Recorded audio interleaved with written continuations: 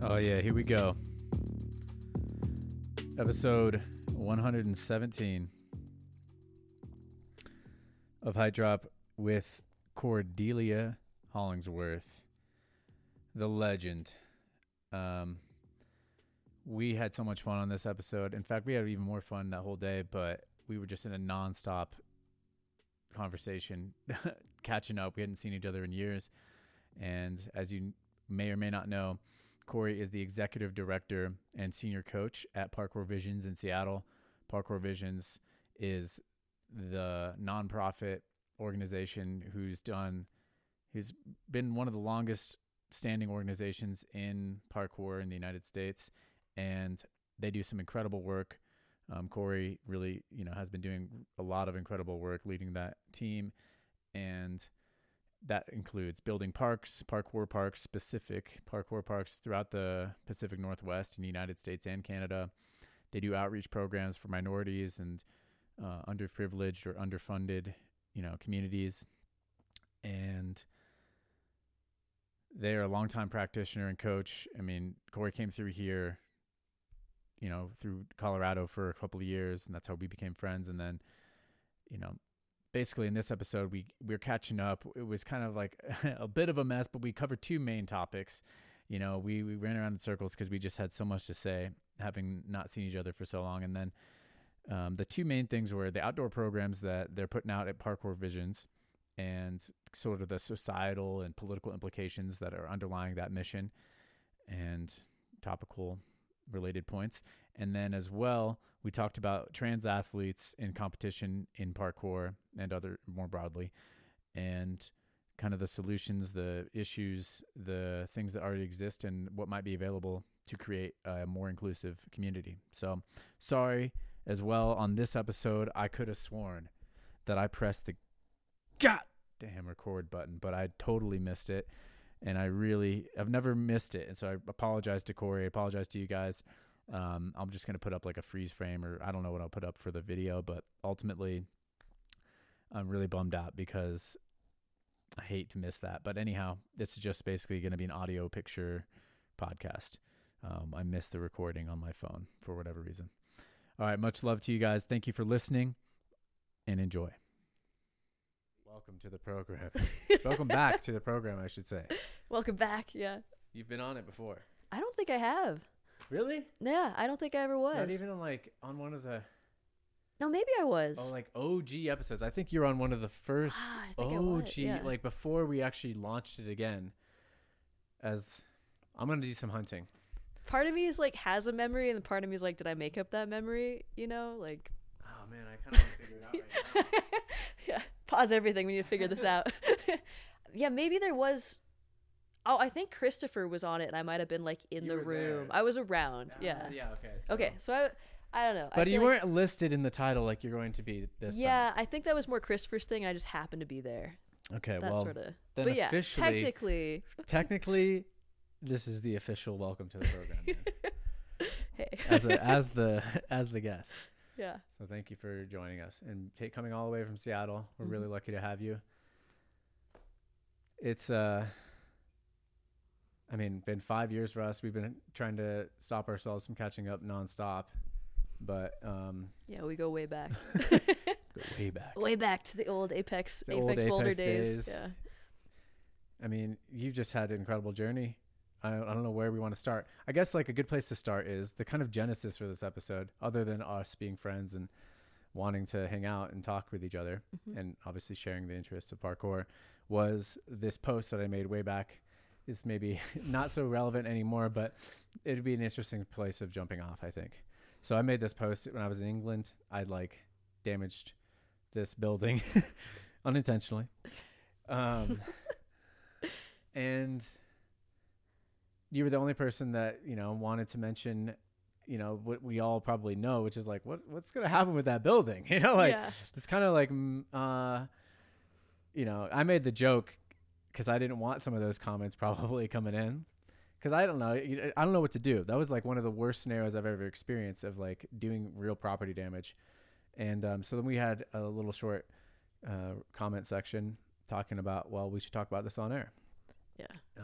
So Thanks for being great about that, by the way. Because I was like, I don't know if it's like not okay to, it's like I don't want to know, I don't want to like cause some beef by calling out my friend a bit, but I'm like, that's a lot of property damage. Like, and like as I run a nonprofit that is all about sharing parkour with people who otherwise probably wouldn't find parkour, I'm very sensitive to just like the way that the public perceives parkour, and looking at that one and just like, again, look, it doesn't, not that like, I don't know, the general population of people are going to go on Instagram specifically to like a hyper specific, deep in the sport person's Instagram, but I just think about those like optics moments and because it was like a pipe, right, that like definitely took out some cement with it, and they'd probably have to like replace the whole section of the wall, at least, I would guess. I mean, certainly that could happen. In that case, I think what those poles were flag banners, so they can like hang flags. It was the University of Sussex, if I'm not, or I don't know, Essex. It's the one near Brighton that you've seen the store gang if you watch store videos at. And I was meeting up with Joe Hendo there, and we found that, and we did it. And luckily for me, it didn't break when I was like trying to do a flip off of it or whatever. Totally. But what happened was, I'm glad you're safe also. Just after a few repetitions, that bar, like, it felt pretty sturdy. We hung on it obviously before and did as many checks as we thought were necessary. But then after repeating it, apparently we just knocked it loose, and the bolts, there was like 4 bolts pulled or bent off and broke off. So I don't think the concrete was damaged per se, but either way, that pole is like needing to be replaced, and they might, like you said, actually have to either reinsert new concrete screws if they were going to put it back the same way they had it. Totally. Yeah, and I think it's the broader thing that I'm really interested in is like this tension between saying parkour is for everyone, and then like the ways that we, I think, as a parkour community, from the extreme sport side of things, may be damaging the relationship to parkour. Like, I know in the UK there's like now signs of like no parkour here, and my future of parkour is just like parkour is so normal that everybody does parkour. Like in the same way that like running has this like, and I said this in the car as we were driving up, but like, running is like the boring sport that everyone does. Like, I should probably be fit. I should probably go outside. I think parkour, like the everyday's parkour could be that. Like, I should probably go to the park and jump on some stuff, I guess. But like, in order to achieve that future, we have to actually deal with, especially in America, the deep obsession with liability. And this is some of the stuff that like Parkour Visions is doing right now in Seattle, is actually like Parks and Rec, their permitting for classes to run a class in the park only allows you to permit the grass field, which is like kind of a problem for parkour. Like literally, like not allowed to play on the playground, you're not allowed to play on the handicap rail. He's not, and again, it's concerns for like sharing space, because traditionally it's very about like, I'm gonna block off this space and this is mine. This is where I teach my soccer. This is where I teach my whatever activity. Versus parkour has a lot more of like sharing the space. There's like pedestrians walking around us, like we're on a handicap rail. Ideally, we're like giving right away to the people who actually like are meant to be using it, like disabled people with strollers, etc., people carrying heavy bikes sometimes use handicap rail paths and things.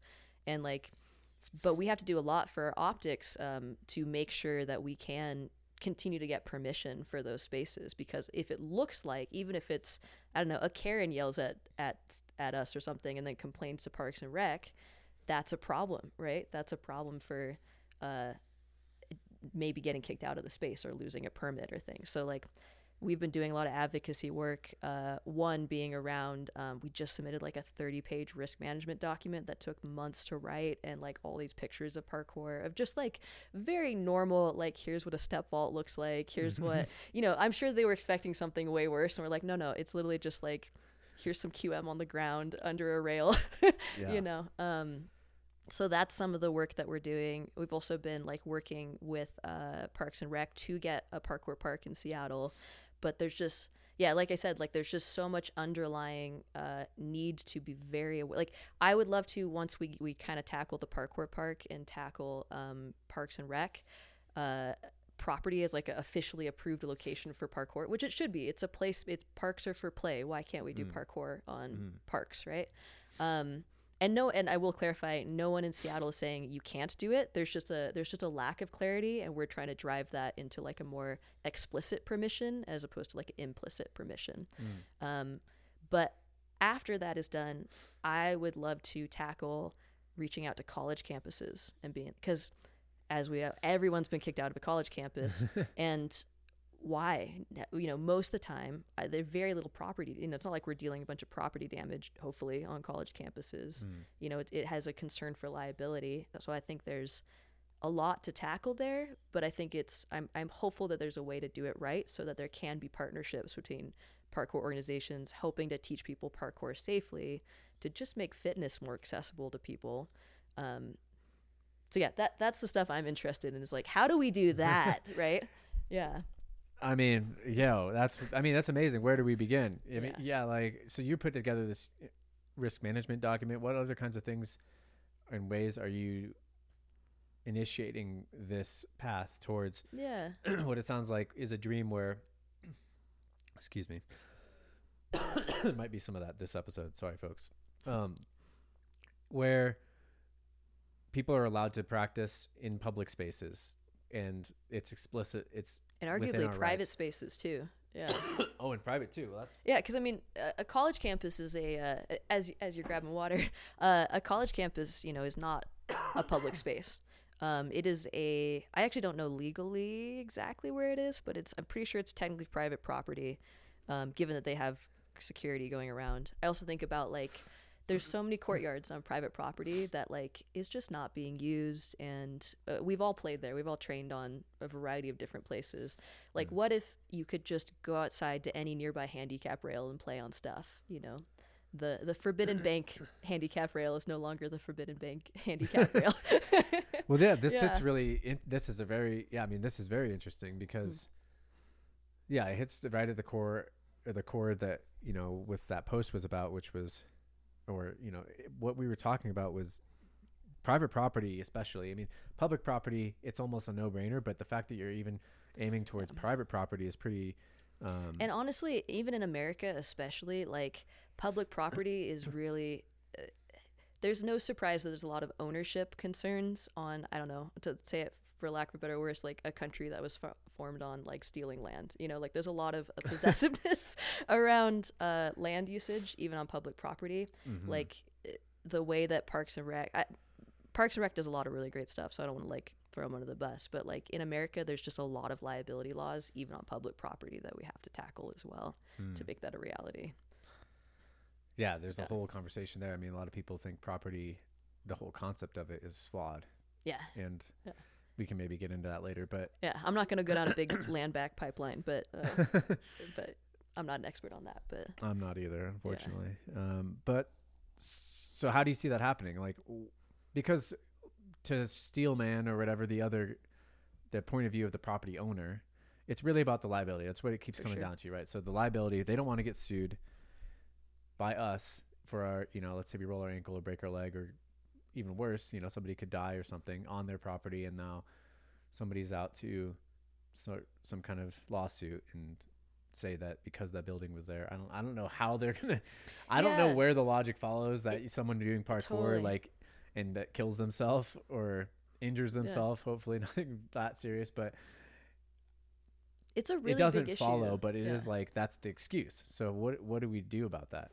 I mean, I think it's very country specific. Like looking at looking at like trespassing laws is one part of the conversation. And I will say these are like big conversations. They're not going to be tackled like within 3 years in Seattle. This is like, I don't know, aspirational. Where does the sport go in like, I don't know, 100 years or something or whatnot. Because what I think of is like in America, trespassing is a really, really big issue. And I know people who have been on roofs and have been arrested for trespassing and things, versus like if you go to the UK, it's literally not illegal unless someone has told you to leave. Like there's I can't remember the exact name of the law, but it came from the history of like as the country was building, people would just walk across each other's properties to like get to locations. Versus again, America's history is very possessive about land, what is our land and what is not. So like already from step one, it's talking about the relationship to property owner, who owns the property. But it's not like you're not going to go to jail in the UK if you trespass. You'll get like maybe a fine. And I think Storer had to explore this when they went to like China, for instance, as well. Like, what are the actual laws? What are the actual risk? Can I get deported for things? So there's like, just want to like foundationally, that's a huge conversation. And then, but more tangibly, you know, I think it does come down to being involved in local politics to some degree around like, what is your city council? How does your city council interact with Parks and Rec in a lot of ways? So we're getting a parkour park in Seattle, and well, fingers crossed, because parkour parks are there are many steps to getting a parkour park, and each one has a possible pitfall where things will not have it happen. But Parkour Visions, even before I was in leadership, was trying to get a parkour park, you know, in Seattle, and for the most part, it was like no, kids, you guys can't, you know, like we don't know what parkour is. What is this, right? Like it's not something that the city of Seattle cared about. So kind of step one for getting a parkour park is getting to be visible in Parks and Rec and like city council, and you know, basically arguing for, it's more than like, I don't know, a couple hoodlum kids that want the space. It's more like, you know, there's a community behind it, and it's going to benefit the greater good to have this as a city. Because it's like, you know, sometimes $500,000 to get a parkour park. So we got attached to a park renovation project that was we met with some of the organizers of that project, and they were really excited about specifically the concept of intergenerational play, because if you know, playgrounds are for 12 and under. And there are some places in the United States where there are laws where if you don't have a kid with you, it's literally illegal for you to be on a playground if you don't have a kid 12 and under with you, which is like bonkers, because where do the adults and teenagers play, you know? But it's like gotta steal some kids and get exactly. Yeah, go steal some. No, don't steal the kids. But they're, you know, and these are laws that are intentioned to be anti-gang laws and anti-homeless laws, which is a whole problem within itself of just the way that law is existing.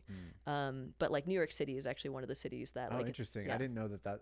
I would have thought like pedophile or something. That was like where probably part of it too. Probably part of it too. But that's like the primary reason, it sounds like, from what I understand. Again, like this is something I'm like on the tip of the iceberg of discovering, because I'm discovering politics through parkour, which is a really weird place to be, as opposed to like any other way you could get into politics, but like very hyper local politics. But yeah, so New York City is also very interesting because they have a initiative where they want everyone to be able to have a park within something like a 5 or 10 minute walk of where they live. So there's some stuff like that that's actually really, really cool. And there's issues nationwide about the concept of like a play desert. If you've ever heard of like the term food desert, right? About like these places where there's either no food or lack of grocery stores, you know, like actual food as opposed to just like a quickie mart or something. Food and liquor stores and like whatever, like nothing of nutritional value really. Yeah, so there's that, but then it's also been sort of co-opted to talk about play deserts, which is especially in low income, marginalized BIPOC communities. Oftentimes there's not like a playground because the city hasn't invested in that community. So what we got attached to this. I'm gonna go all over the place with my conversations, but we're gonna have to. Unfortunately, I was there's like, a lot to cover. There's so many things, and I'm like, oh my god, I wish we would have written something down. Maybe we could organize it. I don't think it would have helped too much because there's just too much to talk. But just go over it. I love to go around in wiggles. Let me draw a chart out on all the different intersections of accessibility to play. but so this park that we are attached to is in a mixed income neighborhood, this park renovation project, where it was promised by the city to renovate, and then they never did. And so it's a level of holding the city accountable, especially after like BLM protests. The city has been paying more attention to it, thankfully. And that's not our part of it, but when we met with the organizers, we met, we agreed on a lot of values, and they were very interested in intergenerational play and that whole concept. So I think that's the power of parkour, and one of the many benefits of parkour is like, we're like in our 30s, but we'll train with like a 16-year-old, or like my communications director, they're in their 40s, and she has her like 7-year-old kid, and they literally go out and train together. And like, if we want to talk about issues of health and issues of like our sedentary lifestyle, like one of my favorite statistics is the average 19-year-old is as sedentary as a 60-year-old in America, which is terrifying to think about. So so like there's that. There's also just like one of the major causes of death for seniors is falling and breaking their hip. Like literally not even be able to get off the floor is a huge issue. So like, I mean, like PK Move out in Virginia is doing some really great work with teaching seniors how to fall through parkour, and like, and also just more importantly, proving that parkour can teach people how to get off the floor and build strength to get off the floor, in addition to like avoiding the fall entirely. So like, yeah, there's a lot there. But in terms of getting this park going, we had initial conversations with the organizers.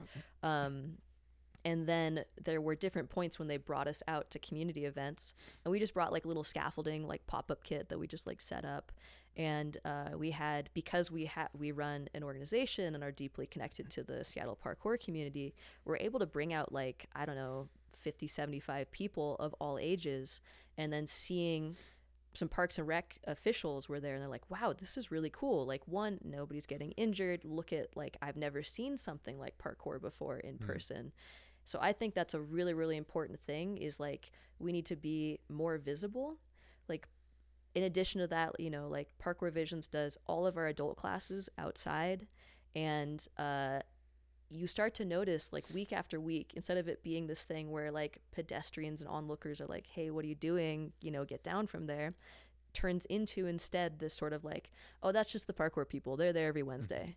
And it helps normalize parkour for people. And I think that's the underlying, like, while there's always going to be a limitation to how many laws we can like change, and like, liability in America is a huge, huge thing that I don't think it's going to take a long time to even chip the tip of the iceberg on that one. I think we can do a lot socially to help normalize parkour in the view of the public. This is why like old school like leave no trace jams that are just park cleanups are extremely powerful, especially if you have, I don't know, like your local news network report on it as well, or you do that intentionally in partnership with Parks and Rec so that they know that you exist when you do it. That's some of the stuff that we're doing in Seattle. Amazing. Yeah. I mean, you do so much great work. Like, I wish I want to open it up and kind of, for anyone that doesn't know, I mean, I'm going to introduce you in the beginning of the episode. I always do a little introduction and things, but can you tell your story a little bit and how you became like the director of Parkour Visions? And maybe even within that, Parkour Visions it has one of these accolades of being like the first parkour program in the Americas or something like that, or the first location or something like that. Yeah, it was one of the first. It was one of the first, and not that it's like a huge deal which one was first, but it's been around for as long as any organization has been around in the United States. Absolutely. And so it's definitely a really cool thing to see it still around. And then I would just want to hear kind of like where you're at, and then share with everyone, like, because obviously you came through Colorado and that's how we became friends and things. But so Parkour Visions was one of the earliest parkour organizations. It was the first nonprofit for parkour, a 501c3. So it started by a group of volunteers who was the board of directors. Some of the most well names for that from that era that were some of the founders were like Rafe Kelly, Tyson Cheka, Brandy Laird, Janine Cundy, and some other folks involved as well. And they really wanted to get parkour, I think normalized is a good word for it, and did it. And back in the early days, did a lot of like stuff like parks cleanups. I remember going to like women's jams like very early on to my first years of parkour. Back a lot of more of like let's just work with Parks and Rec. They did also end up opening up a gym. I don't remember the exact year that the first gym was, but it was like this tiny gym space. And so it had a gym for about 9 years. And then right before the pandemic, kind of in a weird silver lining, lost the gym, and which did help us, I would say in some ways, like survive the pandemic because we didn't have this huge overhead. But it was really hard any community who's lost a gym knows the like grief that goes into losing a like community space. So it was a big transition phase. But I think it was really important for Parkour Visions to rediscover its original voice and also build on it. Because I think the original need for having a gym was because it was so hard when, 15 years ago. This is also our 15-year anniversary, which is cool. Happy birthday, Parkour Visions. Yeah, PKV. So happy quinceañera, maybe. Even. Yeah. You do a big celebration. Yeah. So back in the day, 15 years ago, nobody knew what parkour was, and didn't. It wasn't really like safe to take classes outside, and you'd get kicked out of spots, and it was hard to build those relationships. So I think especially in America, it's been really important for us to build safe spaces to train, which is what gyms provide. It's like your personal clubhouse where you're never going to get kicked out from your training spot, right? And but when we did lose the gym, so Tyson was the first executive director. And then Caitlin Pentrella was the second executive director. They hired Caitlin actually right before they lost the gym. It was completely unrelated. They were like, we need a new ED. Tyson's ready to step back after like a decade of doing that work. And then Caitlin came in and did a lot of great visionary work around like what could PKV be in a way that really deep dives into being a nonprofit, more like doing fundraising and doing grant writing, like that kind of stuff that you think about with nonprofits, and really leaning into like, what does parkour still need in the world? And I think because there's been so many gyms that have been popping up, I think a gym is less needed in Seattle or in America, period. I think what's needed is somebody to hold the torch for outdoor parkour, which is what we've really been looking at, is like the direct benefits of outdoor parkour. And how do we keep parkour accessible as well? It was a large conversation. If you look at like the history of parkour, literally was like a bunch of like kids in a ghetto that started parkour. And to see the way that gyms are building a paywall for people to learn parkour now, I think that's something as a community we need to be aware of and responsible for. And also, like, a for-profit company has a limitation to how much they can do that, and that's just the nature of the structure of a for-profit company. Plus, you got a lot of overhead for running in the big warehouse. So running these outdoor classes focused on, folks that are marginalized from fitness, has become a big focus, or has been a renewed focus, I think is more fair to say. Like, Parkour Visions has always done work with like homeless youth. We recently, this last year, served 400 different kids in South Seattle, a lot of low-income neighborhoods.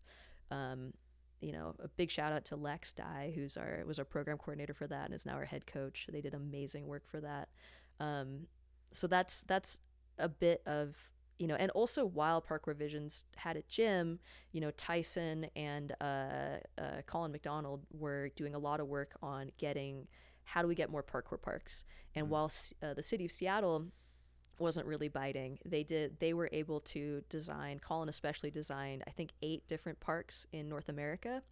And so it's been so much easier to come back to Seattle parks and say, well, look at this portfolio of parks that we've built, or designed anyways. In addition to like having this community behind us when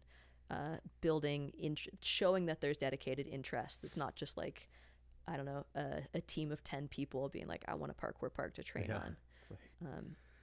So that's Parkour Visions. For me, so I have been doing parkour for about 13 years, I want to say.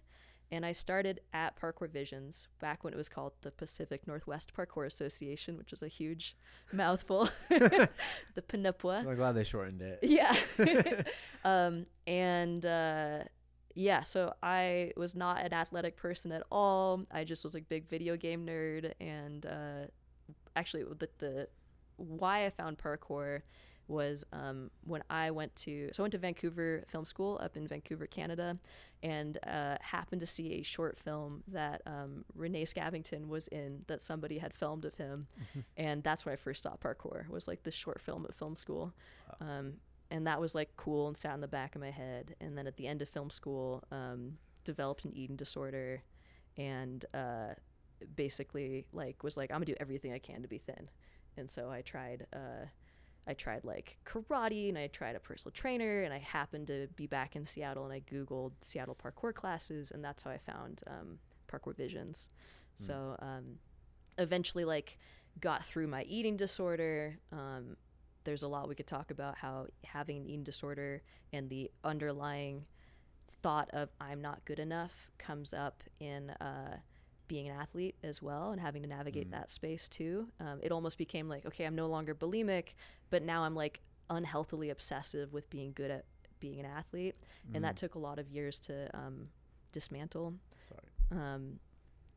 Also like shout out to like Castery from Esprit Concrete. They literally do therapy with parkour and work with parkour athletes. They're in the UK.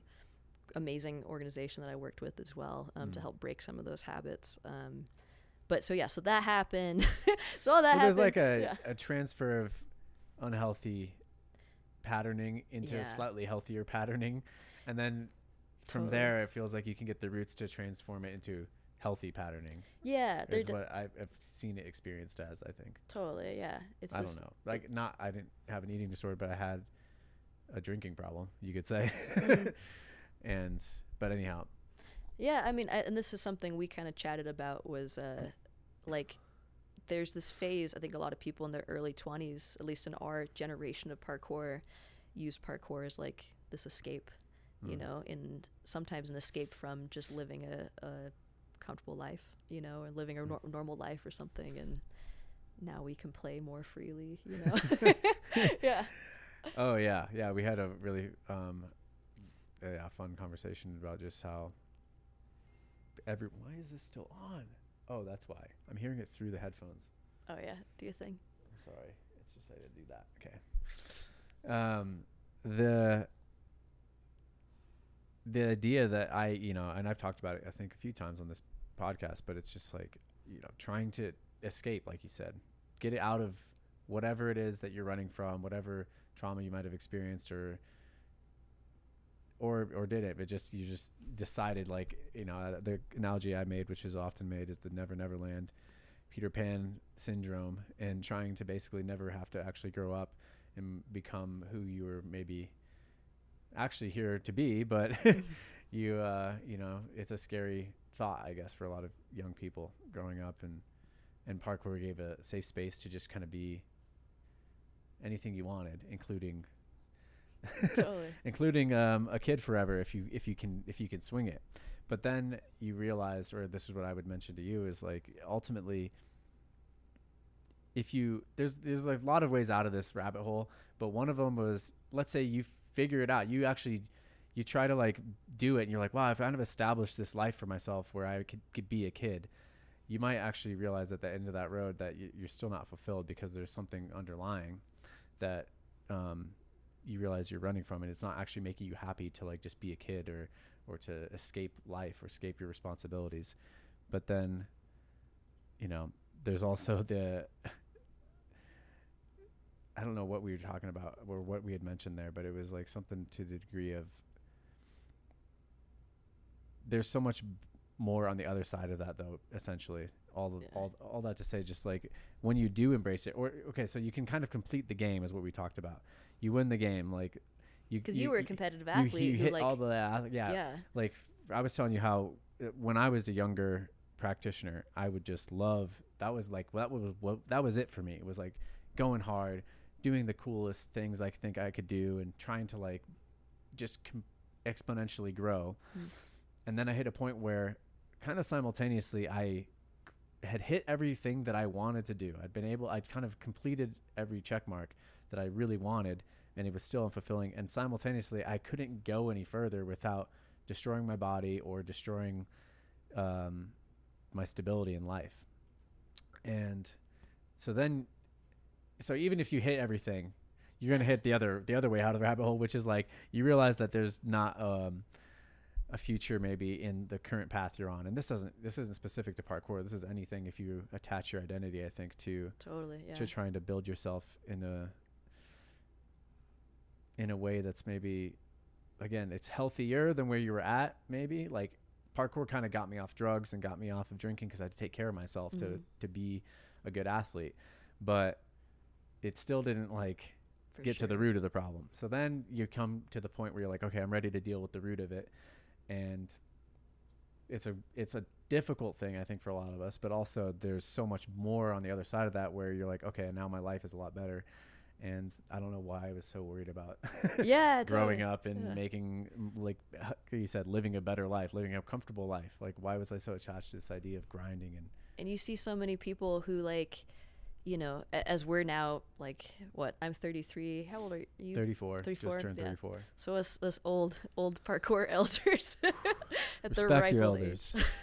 age. You know, like, I've seen people who have dedicated a decade of parkour and then they get out of it being like, okay, but I literally have no other life skills. How do I get a job? How do I, you know, I don't want to live in a van for the rest of my life. I don't want to live in a rental unit where we're renting a house with like 6 other athletes and the kitchen's always dirty, you know, like, and I've been there. I've done the van life. I've done the, you know, live in a parkour house kind of stuff. That's the hard realization is like realizing you don't want that. Yeah. Like those are the check marks. You're like, if I could just be with my friends all the time, I could just travel the world in a van and that's all I need. And then you do that and you're like, oh shit. Yeah. This kind of this actually is not what I want. Yeah. I actually want the house or like the, you know, I want health insurance. Health insurance. I want to feel safe. I want to, whatever. Sorry to cut you off. But also to go on a tangent about health insurance, speaking about like parkour, you know, a big issue that we have in terms of liability, right, is like some of the reasons why people sue when they get injured on public property or private property is because health insurance is so, you know, such a mess in our country. So like a great example of that is, you know, if somebody gets injured on parks property, they're going to sometimes just have to sue everyone, even if they don't feel like it's a personal, you know, want to. It's just like, I need to sue because I need this money because maybe my insurance isn't covering this, or, you know. So I think that is a larger thing that we need to do in parkour, is just be aware of our relationship to, I don't know, again, like larger liability, but then also in another side, I have so many thoughts on this. I'm trying to like not whirlwind spew everything out of my brain, but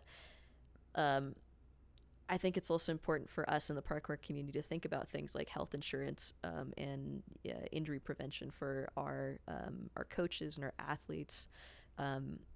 Also, I'm on the board of USPK, United States Parkour Association, the governing body for American parkour, and we've just built a partnership with Spot Insurance. So if you are a member of USPK, which there's like a couple tiers as individuals, like a pro and an individual, if it's like $50 a year or $70 a year, you now, every time you're doing parkour, are under the insurance that we've got, what we've worked through Spot as a stopgap, because there's so many people in parkour who literally are like, I tore my ACL and I don't have insurance, you know, like what happens, right? And that can be devastating for someone financially. And if you don't have, you know, a career that isn't athlete based, like that's a lot to deal with. So you would know Yeah. firsthand, I would think. I mean, shoot, even having like a full-time job, you know, sustainable, like, you know, I'm pretty lucky to have like a sustainable financial career in parkour and like have benefits. You know, I just tore my ACL last year, and it still is like thousands of dollars that I'm having to pay out of pocket on top of health insurance, because of wonderful American health insurance issues. So Oh man. Yeah, I mean, yeah, like everything's kind of interconnected, you know, these liability problems, these health insurance problems, they're connected. The whole property, like, it's tied up in that because people are always out to make profit, and like it comes down to this money thing, and the value structure of our culture in America, at least, is money is king still here pretty much. And I feel like we're moving towards something that's maybe more true to our, you know, our nature, and we're actually kind of dissolving that story, and like it's actually not king, you know, it just feels that way, or it's like that's how it looks on the outside, and that's how people behave when they're sort of being unconscious. But you know, it's evident in the work that you're doing that we're trying to build a better world with more freedom and more play and more people feeling fulfilled in their lives. And because, you know, I think again it ties into all the things, you know, all this quiet quitting and like all the shit that talk that comes with millennials and stuff. It's like it's like we're trying to figure out a way around, like, why did life should not have to suck this much? You know, like it just shouldn't. We know this in our hearts, you know, and so we're trying to figure out solutions. And it's not that it sucks, you know, for everyone, obviously, but it's just lopsided. Like we can feel it, and that's like there's a lot of work to be done, and it's cool to see that you're doing so much to empower people with parkour. And I'd love it if you tell us like a little bit more, if you can kind of build in the nutshell version, or we can expand on it, obviously. But you know, I can see and I feel like, and it's again evident in what you're doing and the way you're applying your life, that you really value parkour as something that everyone can benefit from, or that anyone can benefit from. Can you tell us more about like your kind of thoughts on that, and just why is parkour so valuable to the people? I mean, I think besides the obvious to us but not obvious to the onlooker of like falling safety, which is just huge.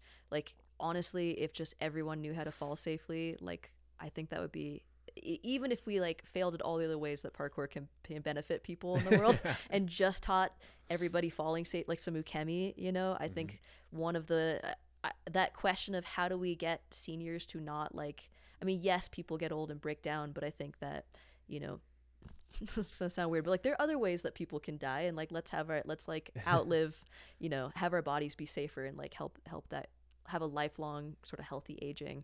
I don't think that starts in teaching seniors how to fall. I think that is a necessary thing that we do also need to do, but like you need people to be not sedentary, you know, their whole entire life. Like what would it look like if adults were playing, you know, through their 60s, like from 20s to 60s, right? Like what would that look like if parents were not so stressed out? Like right now parents have a hard time being fit because it's like it's very separated. You have your kid life, and then you have your little time left to do your own thing. And I think just being able to do parkour in a park with your kid is a great bridge to have adults be safer, in terms just from the falling safety perspective, right? What would it look like if parkour was in schools? You know, like when I think about the phrase physical education, like PE, I don't think ball sports is like the answer to physical education. It's cool and does teach a lot of like life skills like collaboration and blah blah blah, but like I think falling safety is like physical education. So I think that's a huge missing as well. I think so that's like thing one, falling safety. Thing two is I've had the privilege of being in a variety of conversations in a variety of marginalized communities and getting to listen in on, you know, on these conversations. And the thing that keeps landing true is the sense of belonging that happens in parkour, because there is this relationship to space. I remember like in my parkour journey, I learned from like Dylan Baker, you know, and like I remember a private lesson with him where like he was like, the way that you stand on the sidewalk is like you don't belong here. And I was like, what? Like, he's like, yeah, like if you're doing your run up, like at least like, you know, like kind of like this is your space. Like it's okay to like have your space in the sidewalk. And that was like a life-changing moment, you know, and I see as like someone who was socialized as a woman growing up, right? Like, or as a girl, like assigned female at birth. That for women, there's a lot of like, don't be in the way of people, right? That sort of shows up, or like you take a second, you are not as important as men is sort of like the underlying, sometimes intentional, sometimes unintentional message that you get from society. So being allowed to take up space for women is really important. There's very important race issues that we need, that like I've seen parkour be impactful for. Like there's a long history of police presence in parks, that if someone is not white, especially if they're black, they are like getting the cops called on them just because they're playing in a park, right? So like the power of being able to belong in a public space is huge. We could look at it from like a disability lens as well, like where the disability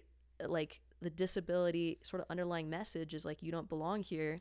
We're not even going to make space for you. If we do, it's like, you know, here's the main entrance to the building, and here's the like side entrance that disabled people can use.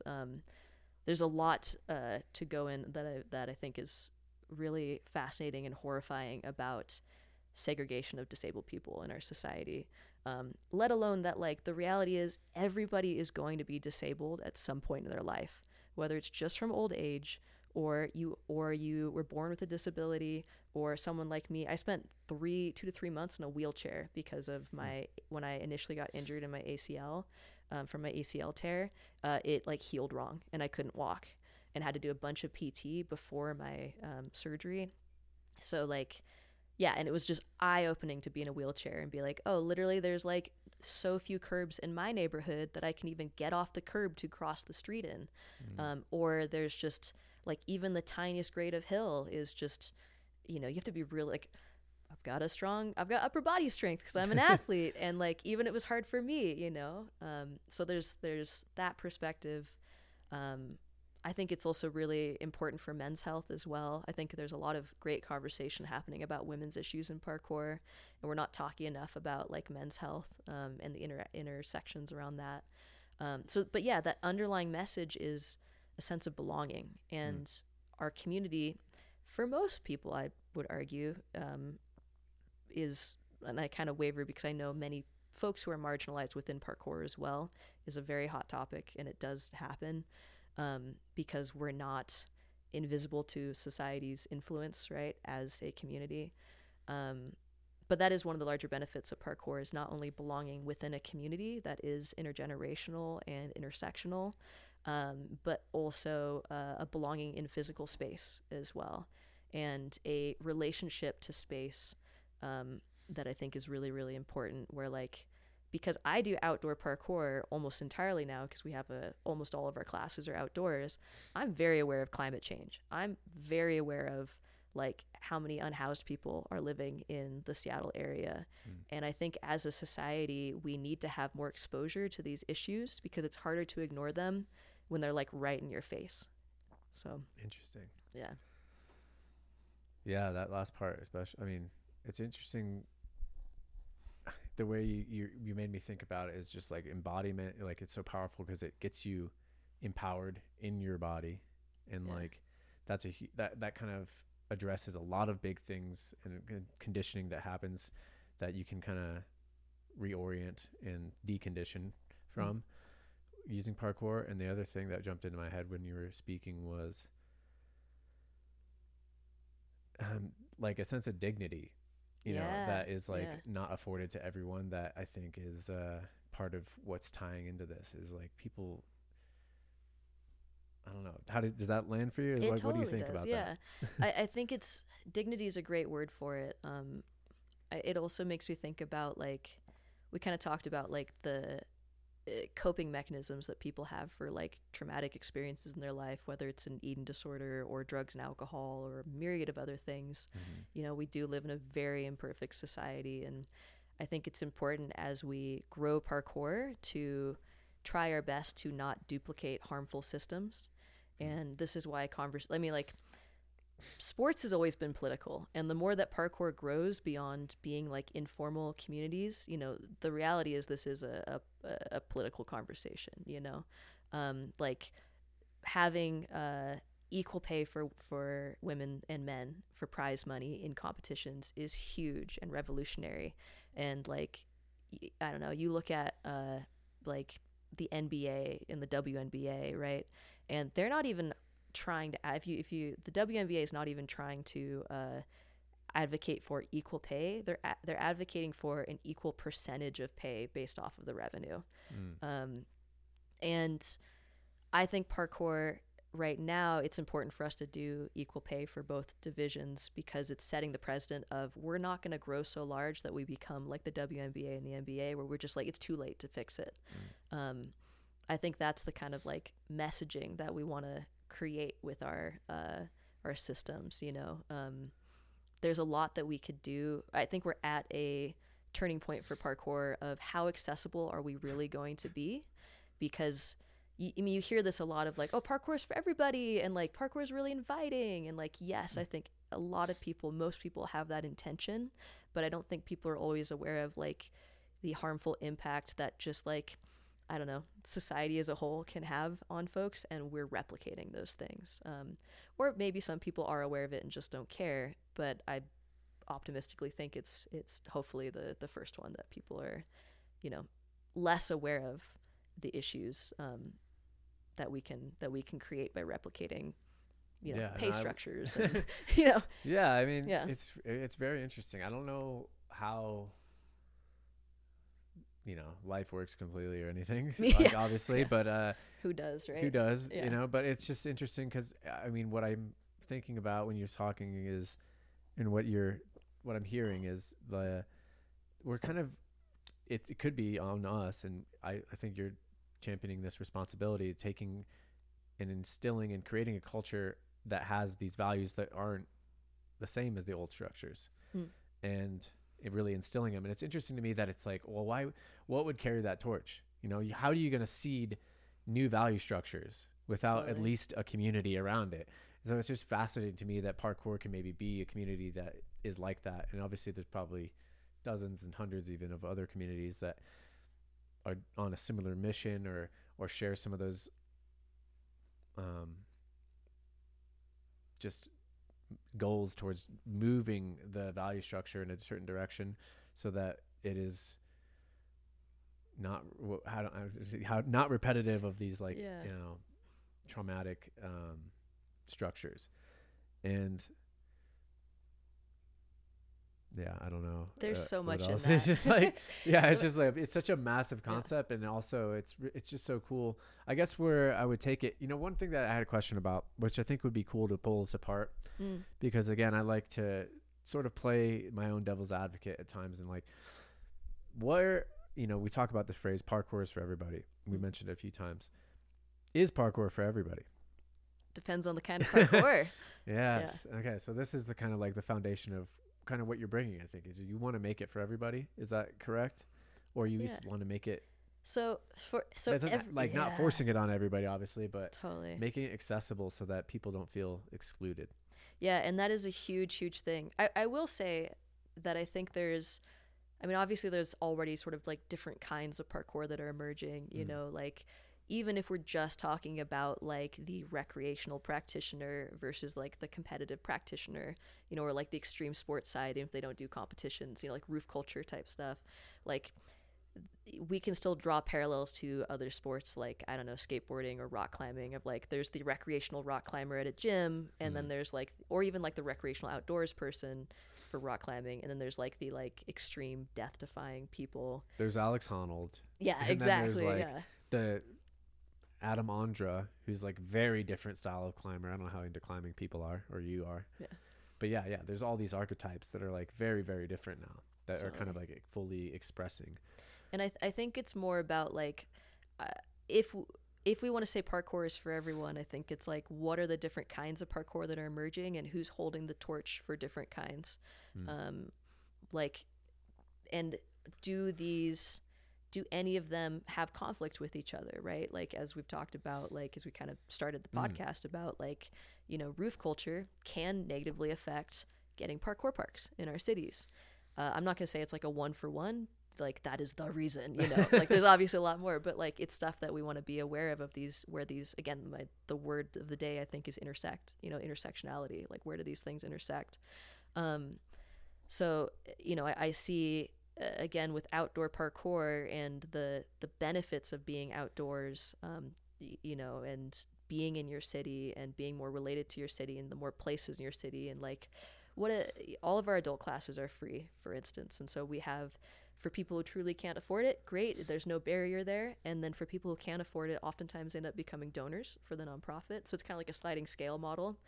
And like, you get people across social economic barriers interacting with each other, which is, again, an issue in our society.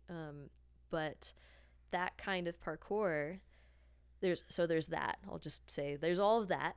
And then there's so the recreational versus like extreme sport parkour. There's also intentionally being inviting to people who were historically marginalized, sometimes does not feel inviting to people who already feel kind of like top dog in the community. Like a great example of that is, if anyone's been following over the past decade plus, like the way that women's issues within parkour has evolved. Like I remember when I first started parkour, there was like a couple women in our community, and I was like lucky to be in a community that had a lot of women, like, so you kind of get this early phase of, so I see this like spectrum of how do you bring in a marginalized community, or spectrum of community engagement type thing. And stage one is like sort of like a denial. There's no problem. We're just looking from like a women's issues thing. And some folks are still in this stage of like, it's not really our focus to try to get women in parkour, or like, I'm not misogynistic, so it's not a problem, or like just sometimes in denial, or sometimes just not focusing on women's issues. Then you get this next stage of when you start being more accepting, you get sort of like this, like stage two is like this token stage where there's like the token girl, and usually the token girl is somewhat like of a tomboy, has more like maybe mental armor towards some like misogynistic things, like, just being like, don't be a pussy, and like, that sort of languaging, and like, while just because you say don't be a pussy and don't be a bitch doesn't mean that you are like a deeply misogynistic person. It is, it can be that space is not welcoming for women, right? Because the underlying message is, being a woman is weak. So you get these like very thick-skinned sort of stereotypically tomboy sort of token women that are in there. And then the next stage for there that I've seen is a stage where it's like, let's create dedicated spaces for these people. There's a want for like a women's only jam, or a women's only class, or something like that, right? And at that stage, I've definitely noticed pushback, sometimes from men being like, well, where's the men's space, right? Or why does this need, like just a lack of understanding as to why there may need to be this like safe space. And then sometimes also a pushback from some of the women as well. Like, I was actually very anti women's only spaces and like essentially gender segregation for a long time in competition, in just jams as well, which also is like ironic to me now that I've come out as non-binary. But like, regardless, when I did actually go and attend those, I was like, oh, I understand why this exists, because hearing so many women, like I remember going to my first ever like the North American Women's Parkour gathering and being like, I've never seen so many women in one place, and some people there were like, I've never trained with another woman, period. So it was like it was just mind blowing for them. It was a great experience for them. And then with competition as well, while I have complex feelings about gender in competition, I did feel a sense of belonging because there were challenges at my level. And there's a whole rabbit hole that I hope we can have time to go down and talking about gender and talking about, it's cold as nuts outside. There's nothing to do out there. It's like 6 degrees or something outside in Denver. We got time. So yeah, like at that stage, there are, there's pushback for building this inclusion. And then the assumption is that when you build this safe space, more people are going to join a co-ed space. And I think that is sometimes true. Like, one thing that we need to also recognize is sometimes these committed communities, like, it's okay for parkour, a women's parkour group, to be your safe haven from the misogyny you experience in the rest of your life, and you don't really want to deal with misogyny in parkour too. Like, that's okay. Some women will never join co-ed spaces, and I think that's a hard one for us to grapple, because I think the default idea of parkour is for everyone is like a coexisting location space for everyone, and that's just not the reality of life. Yeah, it's like I mean, let me see if I can kind of catch on to that real quick.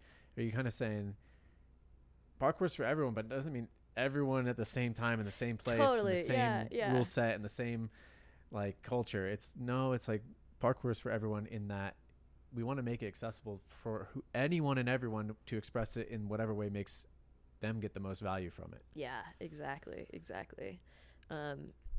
Yeah, so like, and that's, I do hope that, there is, I would say, a final stage for communities where the co-ed space does really start to show up when there is representation of female leadership, right? And this is, and like I've attended talks at like Art of Retreat where like some of the actions look like, a website is not just a bunch of pictures of like men doing big jumps, like maybe you have women doing big jumps, but probably more accessibly you have men and women who are doing not big things as well. Like you got to market to the people who are going to be inspired by it.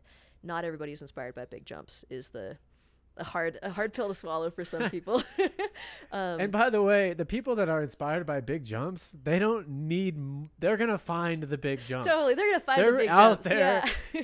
You don't need to take care of those guys or gals or anybody. Like, it's just totally easily. I mean, yeah, exactly. Like, they're not the ones. Like, there's often the most spearheaded folk that really they I don't know. And I'm here for big jumps. Like, I'm not even, but I think I'm here until my knees explode. Yeah, exactly. Right. Yeah. As having one knee that has exploded. None of my anti-big jumps. Yeah. Medium-sized jumps as we get older. Yeah, like what's made Parkour Visions, like the Seattle community, I think have a lot of women's participation in co-ed spaces is there's like female coaches, and I've seen other communities as well have been really great in doing this. Where there's female coaches, there's female leadership running the business as well. That helps break down some of those stereotypes. It can be really hard to bridge the gap from women's only spaces to more consistently co-ed spaces if it's all men making decisions, is because there's just a lack of like lived experience. There's a lot of well-intentioned men that I don't want to even say is like, men can't make decisions about women, but like you just always need to bring in the stakeholders who are actually affected by policies that are, being made. But I do see that sort of like spectrum of stages of like community involvement, I guess, as something that can be replicated in a variety of ways, hopefully. So I hope so too. Yeah. All right, what's next? Yeah, I know. It was like, that was a big tangent. Where do we wrap? Yeah. You go. I was going to say, you kind of like started opening that conversation on complex feelings for competition and gender. Yeah. I don't know if you said you maybe want to dive into that, but it's a big one. Do you want to still? Yeah, totally. I'm all about it. I've been doing a lot of research on trans inclusion in competitions, and that is reading a lot of scientific literature, reading policies of other sports. I recently did a survey of many cis and trans and non-binary cis women and trans and non-binary people in the parkour community, most of whom had participated in competitions as well, to get a sense of like, where does everyone feel about this? So as I'm on the board of USPK that's working on building a national competition. Also because USPK, like one of the things that USPK, again, there's so many tangents in my brain, but one of the things that USPK is tackling is how to, unify the various factions of parkour, and especially in the competition realm of like, if we want to combat FIG, for instance, and like USAG's, like USA Gymnastics involvement in parkour, which is becoming a very big threat to parkour in America, especially as the next Summer Olympics is going to be in LA. Like USAG is ramping up to try to get more people, more parkour people in under their umbrella, right? How are they ramping up? Well, one recent thing they just did, a lot of gym owners recently got an email from one of the higher ups at USAG saying, like, tell us how many numbers of people, like trying to do like market research essentially. How many people do you have in your gym? How many people do you serve? And it's like, do we really want to tell them that? Like, because what they're going to do with that is like they're trying to make, so they're doing that. They're trying to make competition formats as well. Like we've seen like more on an international scale as well, where FIG has held a couple competitions.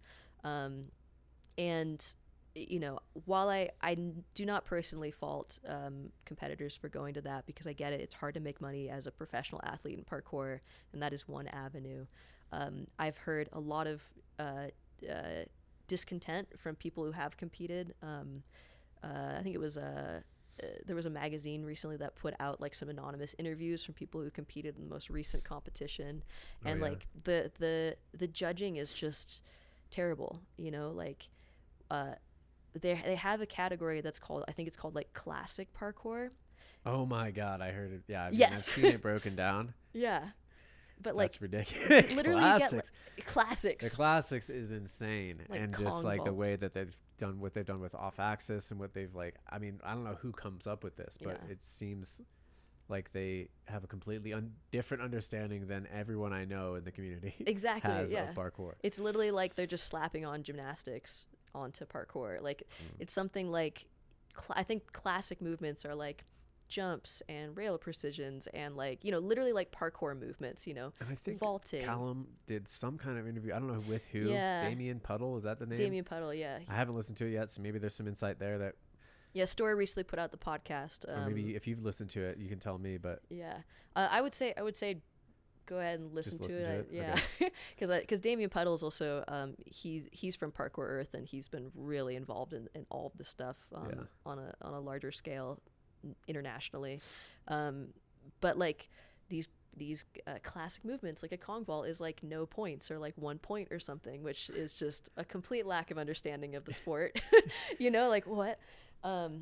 So there's and an understanding of, because it's so big and bureaucratic, they've given responses of like, it's going to take 4 years to make changes. So is that what we want to see in the Olympics? I don't think so. So we do need to kind of figure out where that's going to go real quick. And one of the ways that we can show power is by saying we're all unified and like, no, go to the governing body over here. Like, I'm not going to talk to you. You need to talk to our governing body. Like us creating a barrier there. So there's that whole thing, which is could be its own podcast episode entirely.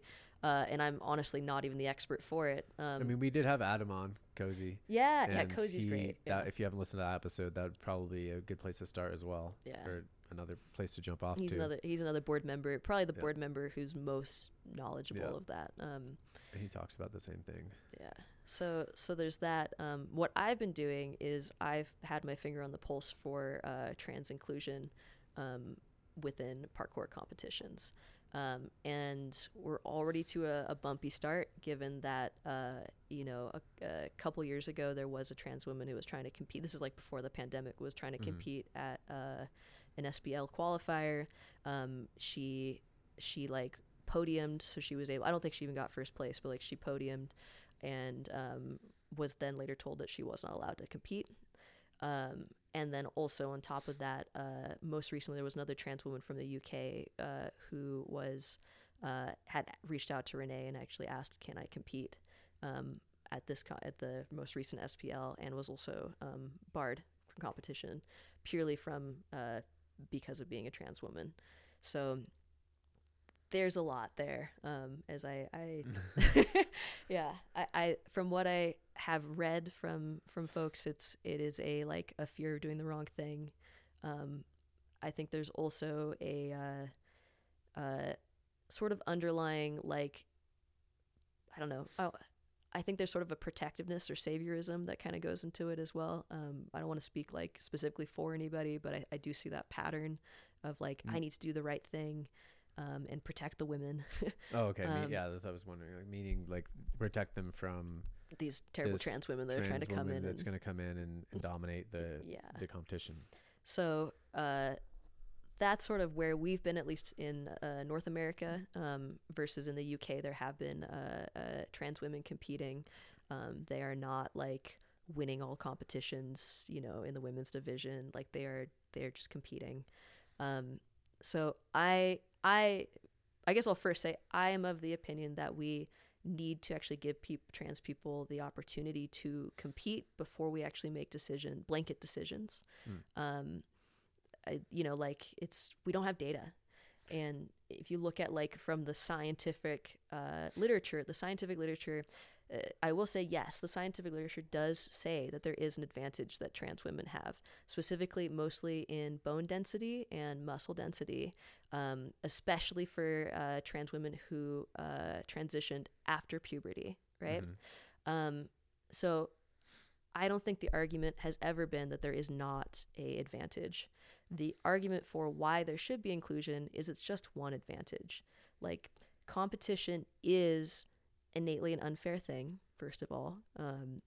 If you look at elite athletics, you are seeing, for lack of a better term, genetic freaks rising to the top, of like specialized to their sport. You're going to see long, tall people in like, I don't know, basketball and swimming. You're going to see short people in like weightlifting, right? Like in gymnastics. Yeah, exactly. And like there's specific body types that are showing up.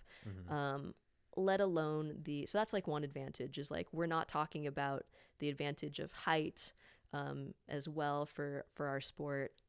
We're not talking about the advantage of like various social economic upbringings as well. Like, did you grow up learning parkour in a gym where you had more access to like training every single day with mats? Even just training outdoors versus indoors is going to give you different results in terms of advantage or disadvantage, in a variety of different nuanced ways, right? Because I think there's I think you already mentioned, location, but also resource. Yeah, like, exactly. Just if you come from a family that's going to be able to afford you to you to take classes or support you in driving you to practices and back and forth. Like, there's all manner of things that come into totally. I mean, you see, like, development. Even more broadly, like Simone Biles, in gymnastics, her family owned a gym. So like at that level, a gymnastics gym, right? So like, shout out what is his name? Ellis Torhall. Yeah. Is that the kid whose parents own a gym? Yeah, right. Like, so like, which is cool. I mean, yeah, again, it's like, well, there you go. It's There's gonna a happen. Kid with a freaking gym behind him for sure. Like that's an advantage. Not to take anything away from him. He's obviously Totally. a freaking monster and very dedicated. Exactly. That's where, and this is the whole thing, is like, I'm not trying to be like, those people shouldn't be allowed to compete because they grew up in a gym. It's like, it's just, we need to acknowledge that sports competition are innately unfair. I actually thought it was very interesting. I don't know if you noticed this at the most recent SPL. There was definitely some body types that were starting to show up within, like, who is the most common body type within speed competitions that are winning. The most common body type between skill competitions, I think especially, was a different body type. Like, you're getting these like beefy Spartans that are like winning the skill competitions at this point, and then like much more leaner, wiry folks in speed. So, and that would make some sense. Yeah, and it makes sense. It's not bad. Yeah, it's interesting because we don't know like the body type, the ultimate archetype for body in our sports, because like you said, we don't necessarily have the data in yet. Totally. Yeah, so it's like, so I think that's a really big factor, that, and like, shoot, even adjacent sports to parkour, like people who've been doing flips their whole life are going to be better at, you know, if they, whether it's gymnastics or other disciplines or just before they found parkour, right, are going to have an advantage to, you know, freestyle. And so I think there's just so many more factors, let alone that, like, yes, bone density and muscle density is one factor, one advantage, but we know that just because some bulky dude comes into the gym doesn't mean he's good at parkour. The number of, like, I don't know if you, like, have, as a coach back in the day, like, ever coached, like, a CrossFit guy that wanted to come into the gym. Like, some of the strongest people. I've coached some thick boys out there and girls. I mean, yeah. Totally. Like, there's a certain amount. If you look like Schwarzenegger, you're not the actual... metrics aren't going to be good for you for doing parkour per se. Exactly. You can lift weights, but that's a different and game. Even CrossFit, which is like a very like functional sport, like does not translate to parkour at all. So I think at all, I don't know if that's not at all. It's one but advantage. It's not using the careful languaging there. Yeah. I know what you mean. Yeah. So I think if we are more interested in people not having advantages, we need to get curious on what ways do we already create advantages in the sport and what ways can we help even the playing field, even though knowing, again, competition is innately exclusive because it's all about there's a winner and the loser. Yeah. So it's like, what are we consciously choosing to celebrate, right? And like, yes, there's an amazing spectacle about who did the biggest jump, you know, who did the like most complex flip, you know, like, and I'm here for that, you know. But like, I think it could be as simple as, you know, in a speed competition, having opportunities for people who are tall and short, or a variety of different, you know, like, and I would have loved height classes. They got weight classes. Could have been. They got weight classes in MMA and fighting and boxing. There's options. Not that I'm saying I don't know that would even be the right thing. Totally. And obviously the divisions are already pretty lean across the board in parkour. So it's not like we can create new divisions everywhere and expect it to actually be, because then something comes into play where it's like, okay, well now, so there's a few different arguments against this that I think are worth addressing, just to like do it. Explore. Let's go. So one which just came up was just the financial. And you're not really talking about making new divisions, so this doesn't really apply here. But I do like. I think it's worth noting that like that's the kind of freedom to brainstorm I think we need if we truly care about trans participation, because. Again, it's like we're probably not going to find like the solution right now, but like having freedom to look at, and this is also why I really am like anti-Olympics and anti-gymnastics in parkour, is because it's pushing us to have to solidify our sport before we're ready, you know, to fully say this is what our competition looks like, you know. Yeah. It's kind of short-sighted in that way. It's like, cool, we can do this quick cash grab now, and like everyone that's in the generation that is where it pops in the Olympics gets to benefit, but then potentially everyone afterwards suffers the choices that we made there. But yeah, there's a whole, I mean, and I don't even know if this is what everyone wants. So I guess actually let's go start there. That might be even the most fundamental and, you know, the most common critique I would say I've heard for people is like, there's this big fear, like you're saying, the savior comes in. The fear is that, well, if we let it play out, then the trans women will be dominating the division of women. And then now that's undermining women's space because they don't necessarily identify with the trans athletes. And so now it's maybe discouraging, you know, I don't know. So I don't know, like, I don't know where your heads are on that. And like, also what, you know, I'm not any of these categories right now that like are marginalized. And so it's hard for me to talk about any of the experiences of any of the people that should be really involved in that conversation. But that's what I've heard, you know, from people that are even maybe having to make the decisions about these things. And also, you know, I know that even some women feel this way, you know, probably within parkour, that this is like where they're at with it. Yeah. So there's a lot. Please enlighten, you know. Totally. Yeah. One thing is, I'm just like thinking where do I want to go first. One thing is that I've spent the past, I don't know, 6-9 months interviewing a bunch of different, I think I interviewed a little over 70 cis women, and then about I think it was 12 trans and non-binary people in parkour. And I messaged probably about 30 more to actually, because I was like, I just want to lay the land first of all, like where does the community feel, and you know, first of all, so like most of those people that I interviewed were assigned female at birth, you know, including the like non-binary folks, and even there were some trans men that I interviewed as well. And so I think there was like 6 trans women, 6 people, trans women, non-binary people, so that were assigned as male at birth.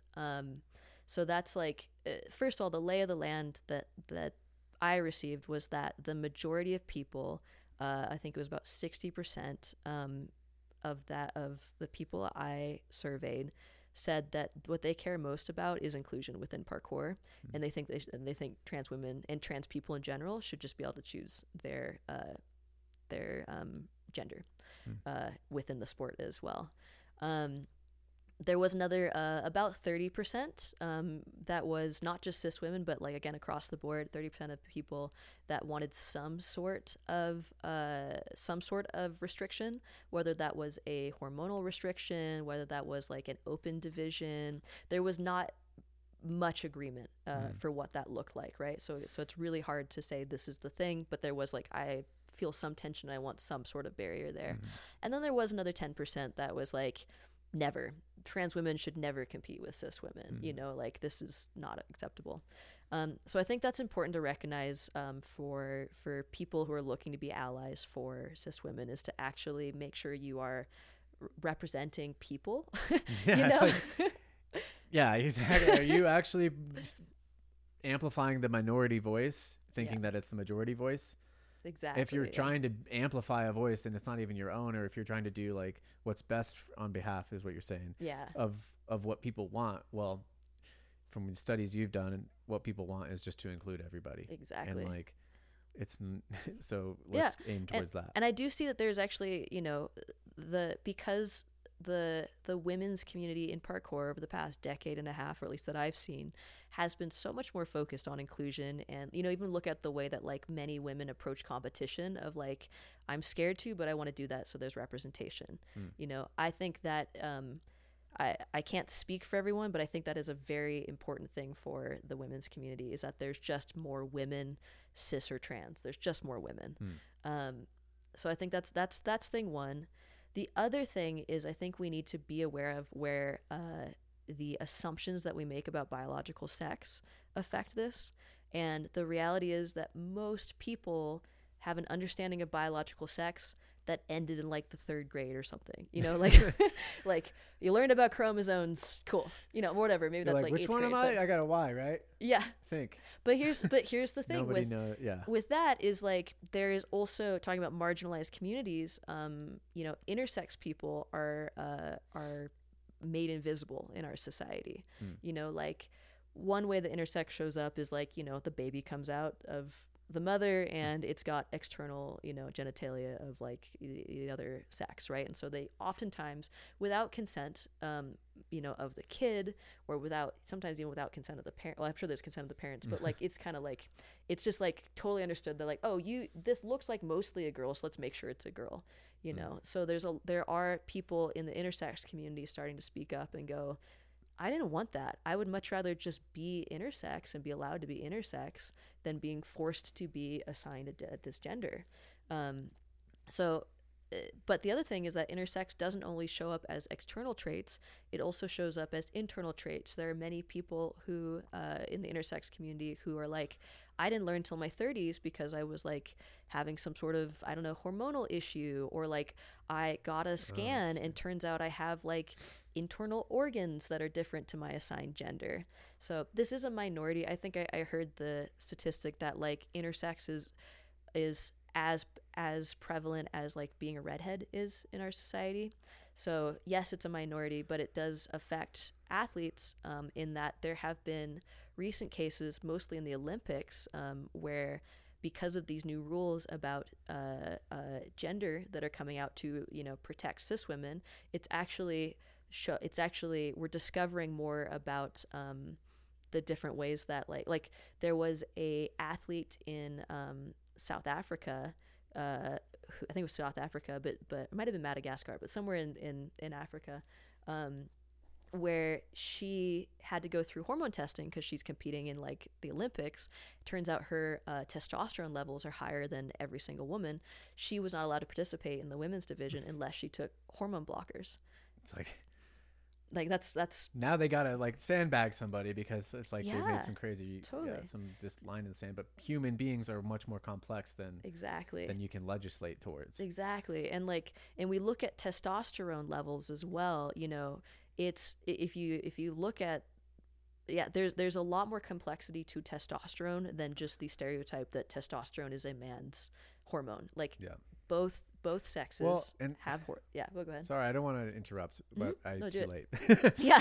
My bad. Yeah, please do. But we were talking about Osho earlier, and this quote jumped to mind, and Mm. like I love this quote from him, and it's just like, it's not a quote, it's a summation. I don't know what he said exactly, Yeah. but he talks about, and this is just everyone is half man, half woman, at least. Mm. You know, like, we're like basically he's just talking about you came from your mom and you came from your dad, and I mean depending on how they identify, and there's different like, but basically you're getting.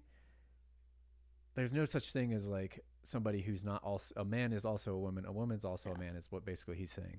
Yeah. Like And every I mean, man is also a woman, and every Exactly. woman is also a man. like, And there's anyhow, yeah, no, you're good. I'm picking up what you're putting down. I mean, like, you can look more broadly at, like, I can't remember the exacts of this, but humans compared to other species in terms of, like, biological differences, we have a very small, I'm not, like, a scientist on this level, but, like, we have a very small difference between the biological sexes compared to, like, I don't know, like a peacock or, like, other species that are, like, yeah. very, very different, right?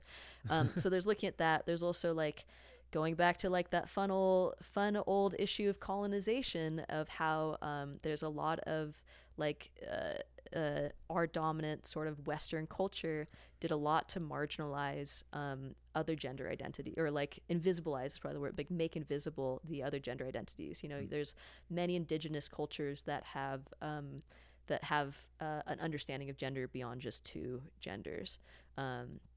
And so, like, you know, there's even, if you look at, there's a great book called Women, Race, and Class by Angela Davis that talks about the way that Black women were pushed out from the phase when women were trying to get the right to vote in America.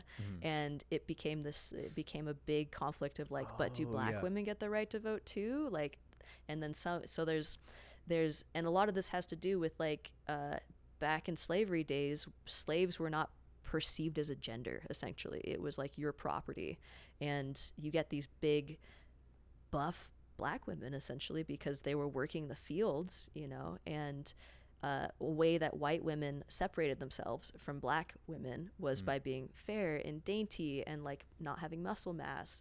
So there's a strong, long history in our society, in Western society, that that being female equals weak, right, and motherly.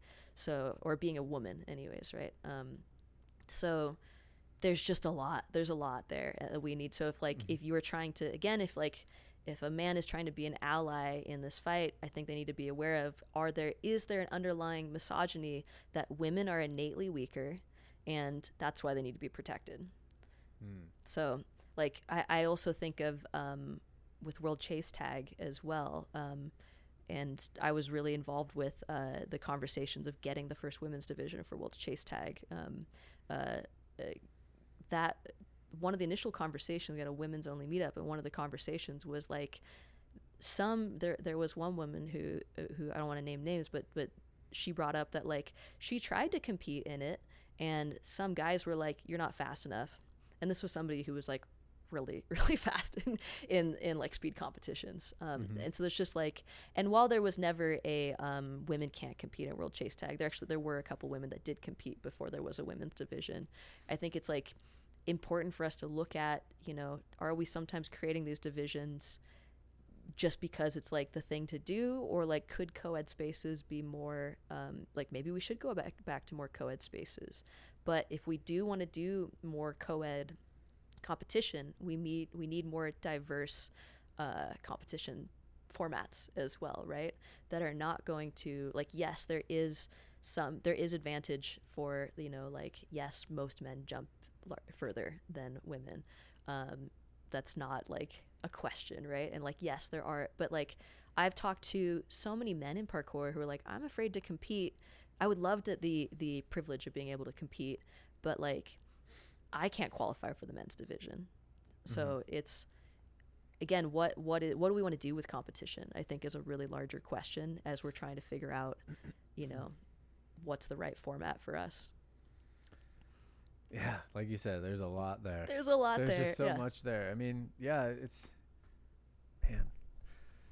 I will say, just going back to like trans inclusion, the IOC, literally like yesterday, I don't know if they put it, like literally as of this week, the IOC, the International Olympic Committee, just put out a new trans inclusion policy, and it does specifically say you cannot exclude someone specifically just for their gender, for the gender they're trying to compete in. They do need to compete in a gender that they live in. So like somebody who's a cis man can't be like, I'm gonna be a woman for tomorrow's competition. Like that's, you know. So no, it does need to be like your lived gender, and it needs to be sport specific. So it's no longer a blanket. It was for the Olympics, it was like a blanket, like levels of testosterone in order to compete in the women's division. They were doing all this testing, right? So now they are leaving it up to the sports governing bodies to choose, because like, again, we're also discovering that women actually have biological women have an advantage in endurance over men. And so it's not a blanket for all sports now. Yeah. And so it's sport specific. And the guidelines are, it cannot be a blanket, like, you know, you can't participate because of your gender, which goes back to a human rights issue. If we look at Title IX, which was a policy that was passed in America back in, it was its 15th anniversary most recently. And Title IX was around, you know, like there's the stereotype of running competitions where like way back in the day there was like, women can't possibly do marathons, it'll hurt their uteruses, kind of like. I didn't know that went that ridiculous, but I'm not surprised that it was that ridiculous. So again, sports have always been political, and for the longest time running has a strong history of like women's inclusion and the fight that women did to like participate in 4Ks and marathons and, you know, like all that. The history of the sports bra is connected to the history of running, like fascinating stuff like that, which is also ironic because running is like an extremely perceived as co-ed sport nowadays, right? So I think we can take a lot from running. But I've just lost my train of thought because I've gone on too many tangents. Oh no, you're good. Where did I come? I don't know. You were talking about Title IX and how. Oh yeah. Running so is like human rights. We need to be recognizing that, like, to just say that someone cannot compete because they're trans is discrimination. Because sure, you could maybe make the art, like, I get that maybe you want to make the argument for, like, we could go down the testosterone or, like, you know, rabbit hole with that. There are complications with that. Like, but then again, is someone who is in their 40s and just came out as a trans woman and was not athletic before, can she not compete because she's trans? That makes no sense. Well, and like I think what you were pointing to earlier, at least a little bit, was where are we at now? Like, yeah, there's a whole idealized version of it. Maybe we can hash these things out, tease everything out, and maybe we'll find some things that surprise us or whatever. Yeah. But right now, everyone just wants to be included, and it's not a big deal. And at least until it's a problem, let's see what happens. Totally. Because it's not even a thing until we let it be. Exactly. Yeah, exactly. Yeah, I think that's really well said.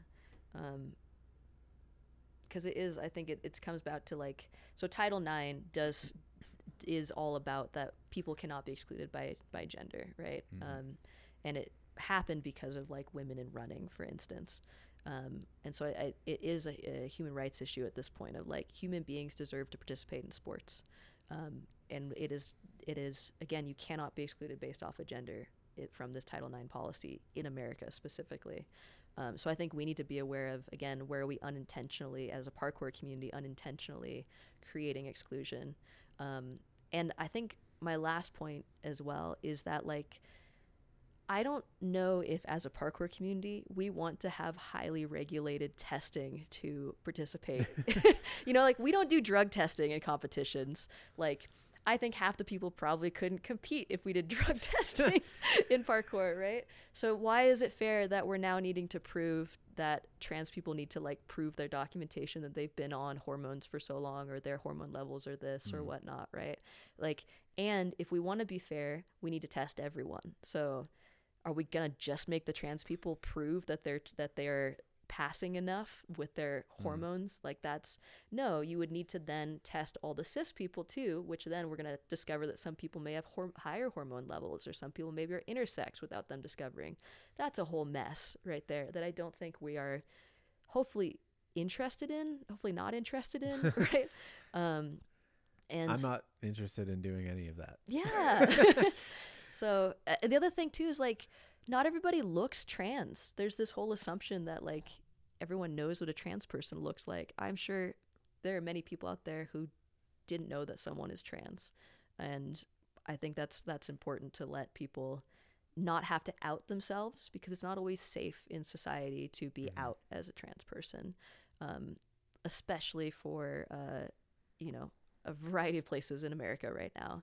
So we need to let people be private with it if they want to, and participate.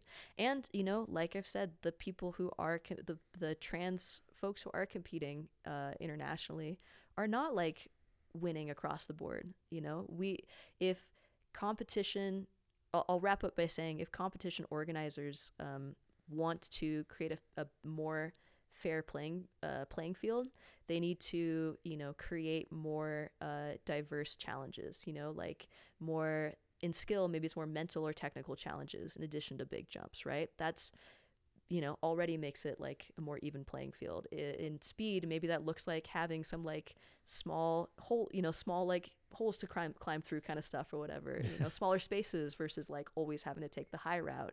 Okay, so here's where things get complicated again. Yeah. Not that, like, but you just made me because you're think not of some something. Joe Schmo in competition. You've done a lot in competition. I'm a Joe Schmo. I just caught the right time where no one knew until it was all over. But so reflective of the sport is where I wanted to go, because competition needs to also reflect the sport if it's to mean anything, and not to say that, like, oh yes, I know where you're going with this. Yeah, and not to say that there's not small holes. I mean, Tom, our friend Tom Coppola, does some serious small hole work. Like, that's our boy. He's out there doing the work in that department, and we've seen, you know, we've seen some cool stuff. But all that to say, where competition starts to reflect the sport and making it fair, and it becomes a catch-22, because what's influencing what is reflected in the sport, and it kind of brings it back full circle to where we started, is these extreme things, these out of, like, your mind kind of, like, in, you know, activities or massive jumps or huge, just all of it extreme is what people kind of feel like is the culture. And there's tension there, because again, that's the spectacle. So this is I think our like values check-in as a sport, as a parkour community trying to build competitions, is like, how can we know we want competitions to reflect the sport. Okay, what is the sport? Because there's already different kinds of parkour that are not reflected in competition. Like, you're never going to see like a whole bunch of rail flow, for instance, in a freestyle competition, right? And a lot of women really gravitate towards like a rail flow sort of style. So, but that's definitely free running. I would not call rail flow if we're trying to do like the parkour versus free running BS, like, well, no, it's interesting, but you made me think. I'm like, okay, what would that be like in a different sport that more everyone can understand?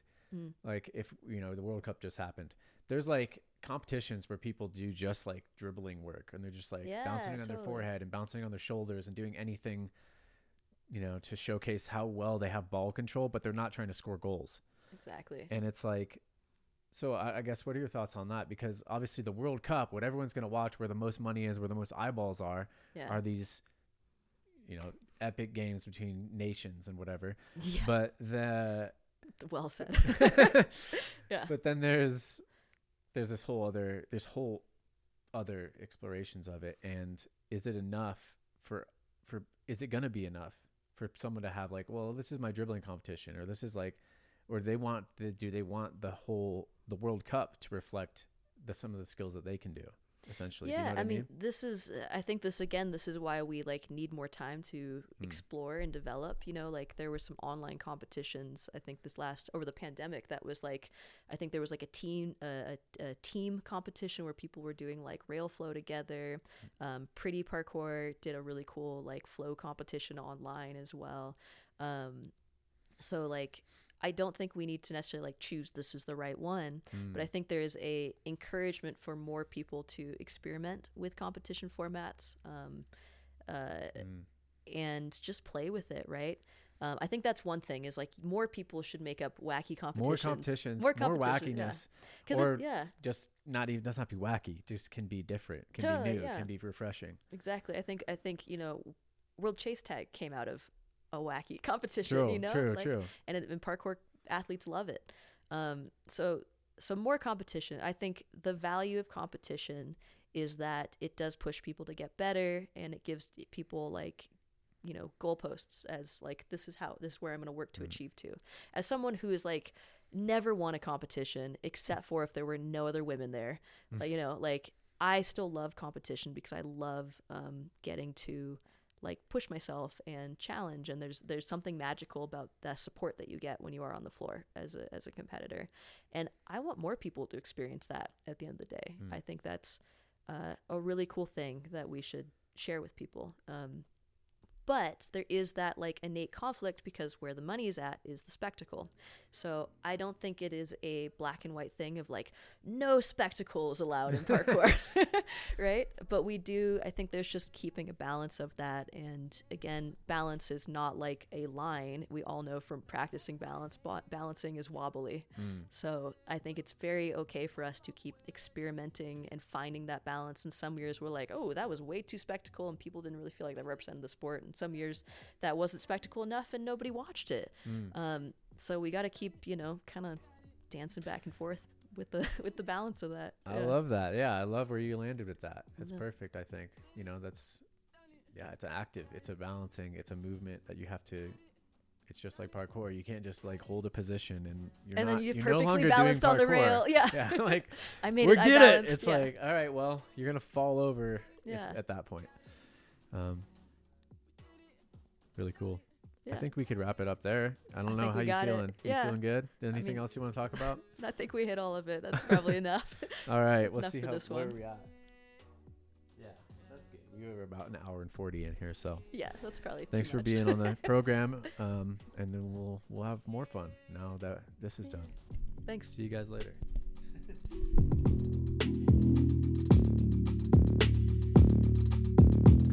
Oh yeah. Big love to Corey for joining the program. Thank you guys all for listening. Hopefully we'll have many more with them, because there's so much to talk about still. And Parkour Visions is doing so much amazing work. We didn't even really scratch the surface on it.